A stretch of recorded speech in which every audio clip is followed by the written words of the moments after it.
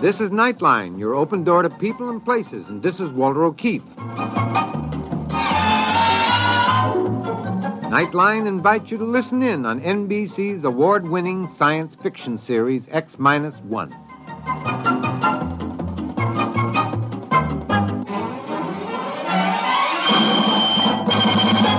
Now escape to a world of the future.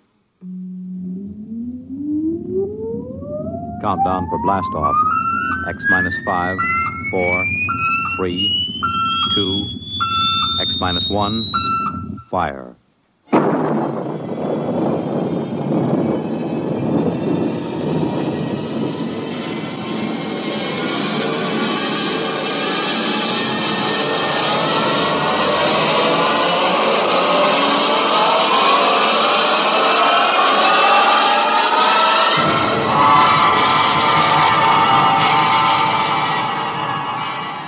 From the far horizons of the unknown come tales of new dimensions in time and space.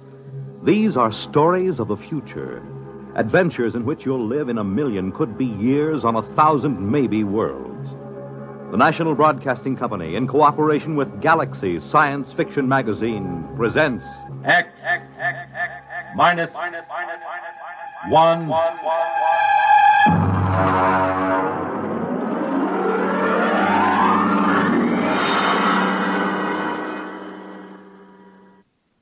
Tonight, Volpla by Wyman Gwynn. But first, hear this.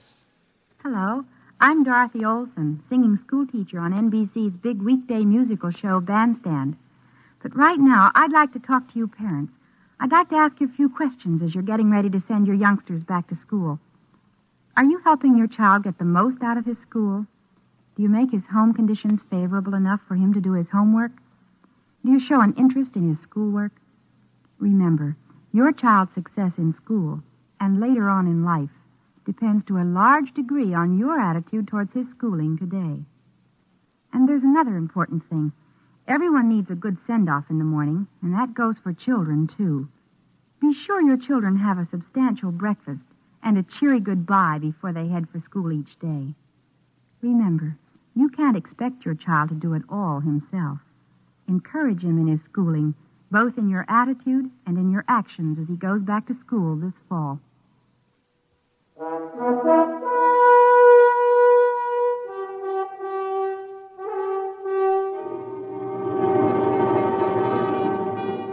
Now, X-1 and Volpla.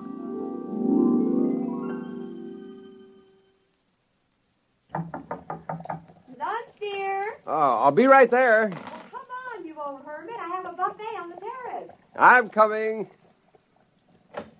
So, I'm an old hermit, am I? And our daughter says I'm eccentric now. I wonder how the devil she ever found out. From me, of course. But you love me just the same. Oh, Max, what's got into you? Stop it. Oh, I've reached the dangerous age. And, lady, I'm going to have fun. Well, come on out to the terrace. The hamburgers will get cold. My dear, I'm going to have a new kind of fun. Oh? It's a joke. I'm going to play a tremendous joke on the whole world.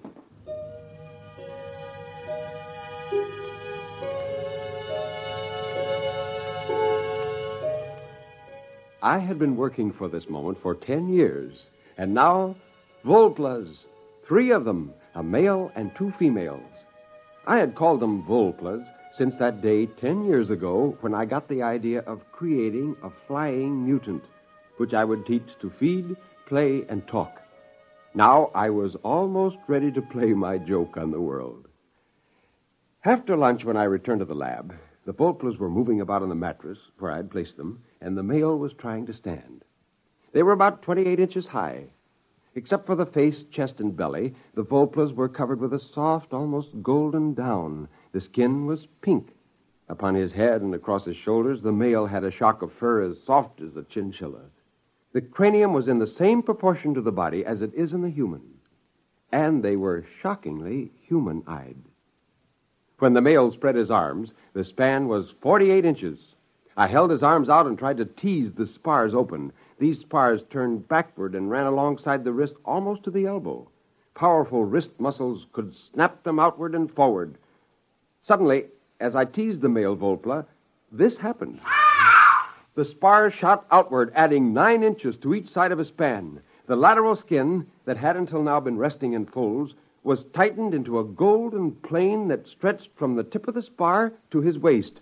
A true gliding plane, perhaps even a soaring plane.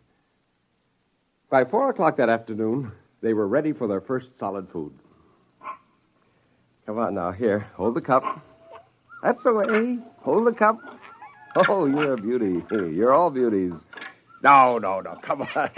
Hey, don't climb on my back. No, don't. Now stop. Oh, that's better. Oh, hello, pretty one. Hello. Hello. So that's the way it's going to be, eh? Hello. Hello. Wonderful. Oh, you have no idea what I have in store for you, my dears. I will teach you a language. Perhaps English, a simple basic English. You will have your own crafts, and you'll live in small tree houses, and I'll teach you legends that you came from the stars, that you watched the red men and the white men, and you listen to their speech. And when you're able to take care of yourselves, I'll turn you loose. There'll be Volpla colonies up and down the coast before anyone suspects. And then, my dear, one day, somebody will see a Volpla, and the scientists will observe them. Then the legends will come. Isn't that funny? Don't you think that's terribly funny? Funny.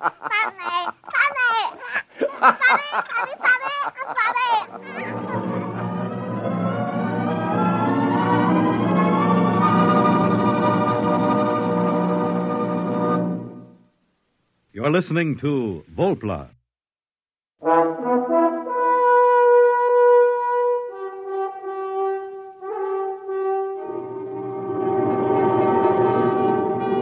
Now back to X-1 and Act 2 of Volpla.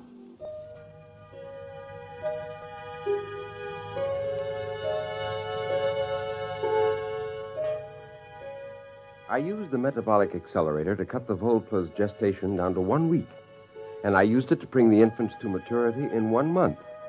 By the next spring, I had a colony of over 100 Volplas, and I shut down the accelerator. From now on, they could have their babies in their own way. I had devised a language for them, and I carefully adulterated it with English, as if they had observed us and learned. My Volplas were amazing. They were bilingual. Well, Jane and Susie went down to Santa Barbara for a week, and I took the opportunity to ship the male and the oldest 2 females out of the lab. I put them in a Jeep beside me and drove to a secluded valley about a mile back in the ranch. Tree, rock, sky.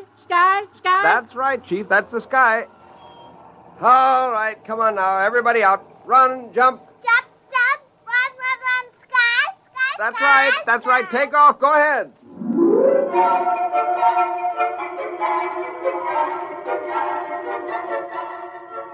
He spent about 2 hours chasing the 2 girl Volplas around, and then he made a leap for one.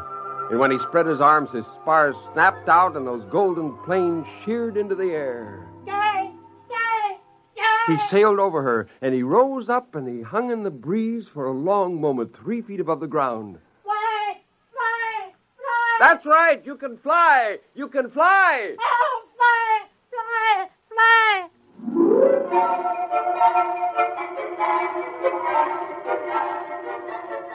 They learned quickly and brilliantly. They were not really flyers. They were gliders and soarers. Before long, they took agilely to the trees and launched themselves in beautiful glides for hundreds of feet, banking and turning and spiraling to a gentle halt. Oh, I laughed out loud with anticipation. Wait until the first pair of these is brought before a sheriff. Wait till the newspaper reporters are routed out into the hills to witness this. When they were tired, the Volplas lay on their backs with their planes stretched out. The oldest one came over to me. He squatted, his elbows resting in the ground, his wrist crossed at his chest. Before the red men, we live here? That's right. In places like these, you lived all along these mountains. Now there are very few of you left.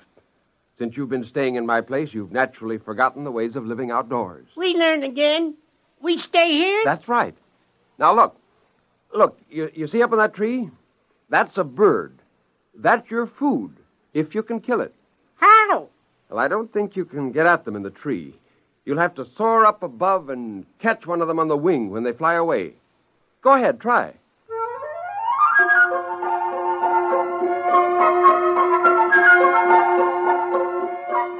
He climbed the tree and launched himself and caught a warm updraft from the hillside. In no time, he was about 200 feet away. He began working his way, crisscrossing back to us, and then suddenly he dived. He caught the bird! He caught the bird! Bird! Bird! Bird! We eat! Yes, you eat this. I'll show you how to build a fire.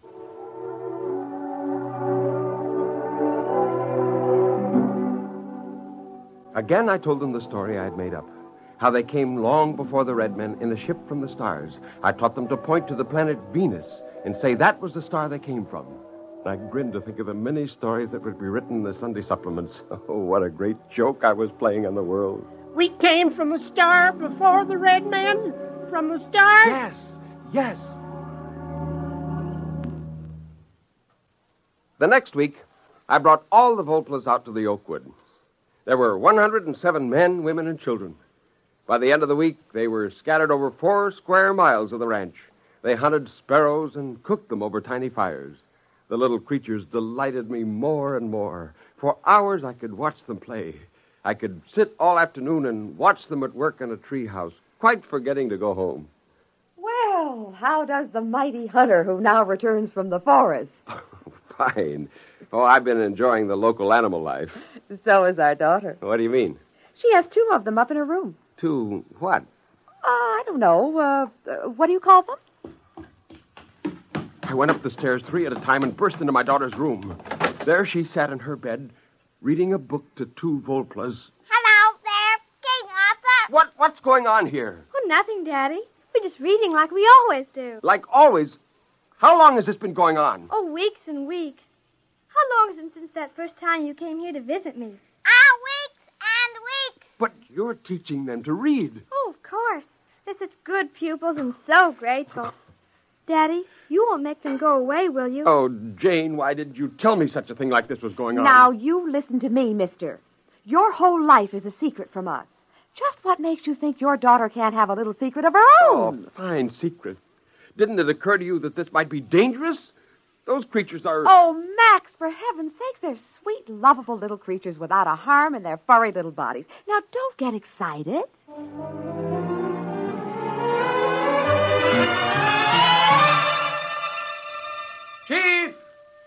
Chief! Look, where are you? Here, Bush. Listen. Do you realize there are 2 Volplas in my daughter's bedroom? Yes, they go there every day. Is there anything wrong with that? But she's teaching them the words men put on paper. Yes, you told us men may be enemies. We wish to learn so we can protect. I have Thing here. Well, that's the San Francisco Chronicle. We've been taking it for some time from box at your house. Oh. I have learned from the others. I can read most of this. It was terrible. The whole wonderful joke of the Volplas would be lost. But I knew what I would have to do. I'd have to explain that my family and I had found a colony of them in our ranch and taught them English and taught them to read. I was stuck with that. Men are dangerous. They will shoot us with guns if we leave here. No. Now listen. When they know who you are, they'll leave you alone. Now, you must disperse all your families at once. Send them far away and spread out. No, we cannot leave these woods. Men would shoot us. But I'm telling you... Perhaps you are not a good friend. Perhaps you have lied to us. Why are you saying we should leave these woods? But it's important. The whole... I mean, you'll be safer. We will decide.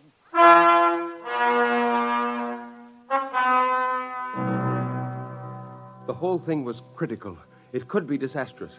I went back to the house and up to Susie's room. I found her talking to 2 Volplas. Oh, no. I'm sure you didn't come from the stars. That doesn't sound right. The more I think about it, the more I'm sure that my father made you. Susie, what business have you telling them that? I don't want you talking to them that way. Do you hear me? Daddy, you want to play a joke, don't you? Like the time you said I could have a horse for my birthday. You gave me that dried seahorse in the bottle instead of a real one. Were you going to make that kind of a joke? No, now, Susie, honey, that isn't exactly it, no. I don't think it's very funny. The Volplas are my friends. I wouldn't want to play a practical joke on them.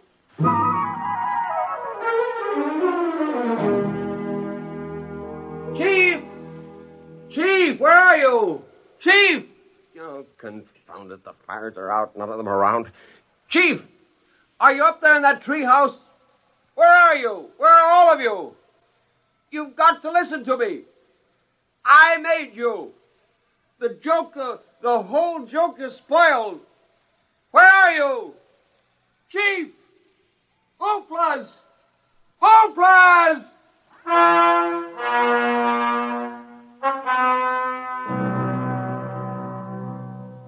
I was away from the house for hours. When I came back, I found Jane sitting on the terrace. Are you looking for something, dear? Oh, never mind. I suppose they're all gone. What do you mean? The little flying things. I saw them fly by about 4 in the afternoon. You did? Where did they go? Over that way. You could see them soaring over the trees. Oh, it was so pretty. Where's Susie? She's been watching television. She's all excited about the rocket flight, you know. What rocket? Oh, you have been living in the woods. The Venus rocket. My goodness, it's been in all the newspapers. Well, where are you going? Well, I've got to talk to Susie. Susie!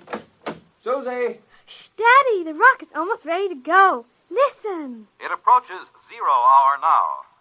The rocket stands tall and silvery. The gantry crane is pulled away now.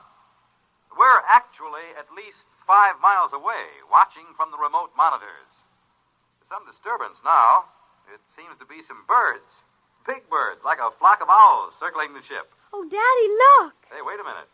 They're flying through the hatch. It seems to be jammed open. Well, this is certainly an unforeseen development. The men on the ground are driving a motor-driven ladder up to the ship, and the owls seem to be fighting them off. Oh, there goes the hatch. It's closed. Those birds are inside, and they're big birds, big as eagles. As we told you previously, ladies and gentlemen, the rocket is on automatic fire. It'll go off in precisely 10 seconds. We stared at the television screen. We saw the red blast of fire and the silvery rocket streak up into the sky, the cameras following. Our reporter at scientific headquarters reports that none of the rocket telemeters are recording. The owls who blundered into the open hatch in this heartbreaking accident seem to have disrupted the automatic recorders. The control circuit cannot be altered. The rocket will land on Venus as scheduled. Daddy, those weren't owls, were they? No, they weren't. Owls. He thought they were owls. That's kind of a joke, isn't it? Isn't it a joke, Daddy? I'd say, Max, dear, the joke's on you. Wait till men land on Venus and find Venusians with a legend about their great father in California.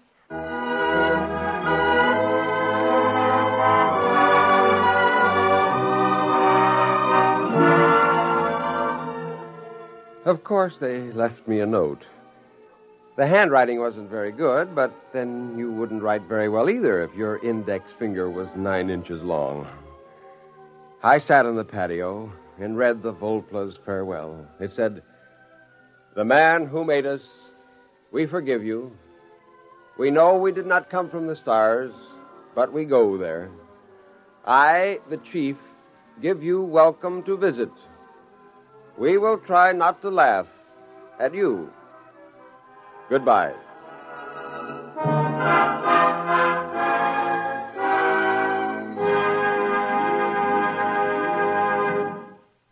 Fred Collins speaking, and I'll have a word for you about tonight's X-1 in a moment. Say, Bert Clark, My True Story's coming our way. Monday is the moving day. That's good news for me. My True Story on NBC. Well, that's good news for everybody, Dorothy Olson, for all the millions of women who've been faithful listeners to My True Story during its 15 fabulous years in radio. And for all the millions more who now have an opportunity to hear these complete stories every weekday morning in the half-hour time period just before our NBC bandstand. And I think we ought to remind everyone, Bert, that this is the same My True Story that has been one of radio's most popular morning programs. With a complete drama every morning about people and their problems. Still acted by wonderful casts and adapted by Margaret Sangster from material supplied by True Story magazine. Same time, but new stations. So take note and don't miss a single broadcast. Starting Monday, September 2nd, you'll hear My True Story at this spot on your dial, just before NBC Bandstand over most of these NBC stations. You have just heard X-1, presented by the National Broadcasting Company in cooperation with Galaxy Science Fiction Magazine. Your announcer, Fred Collins. X-1 was an NBC Radio Network production.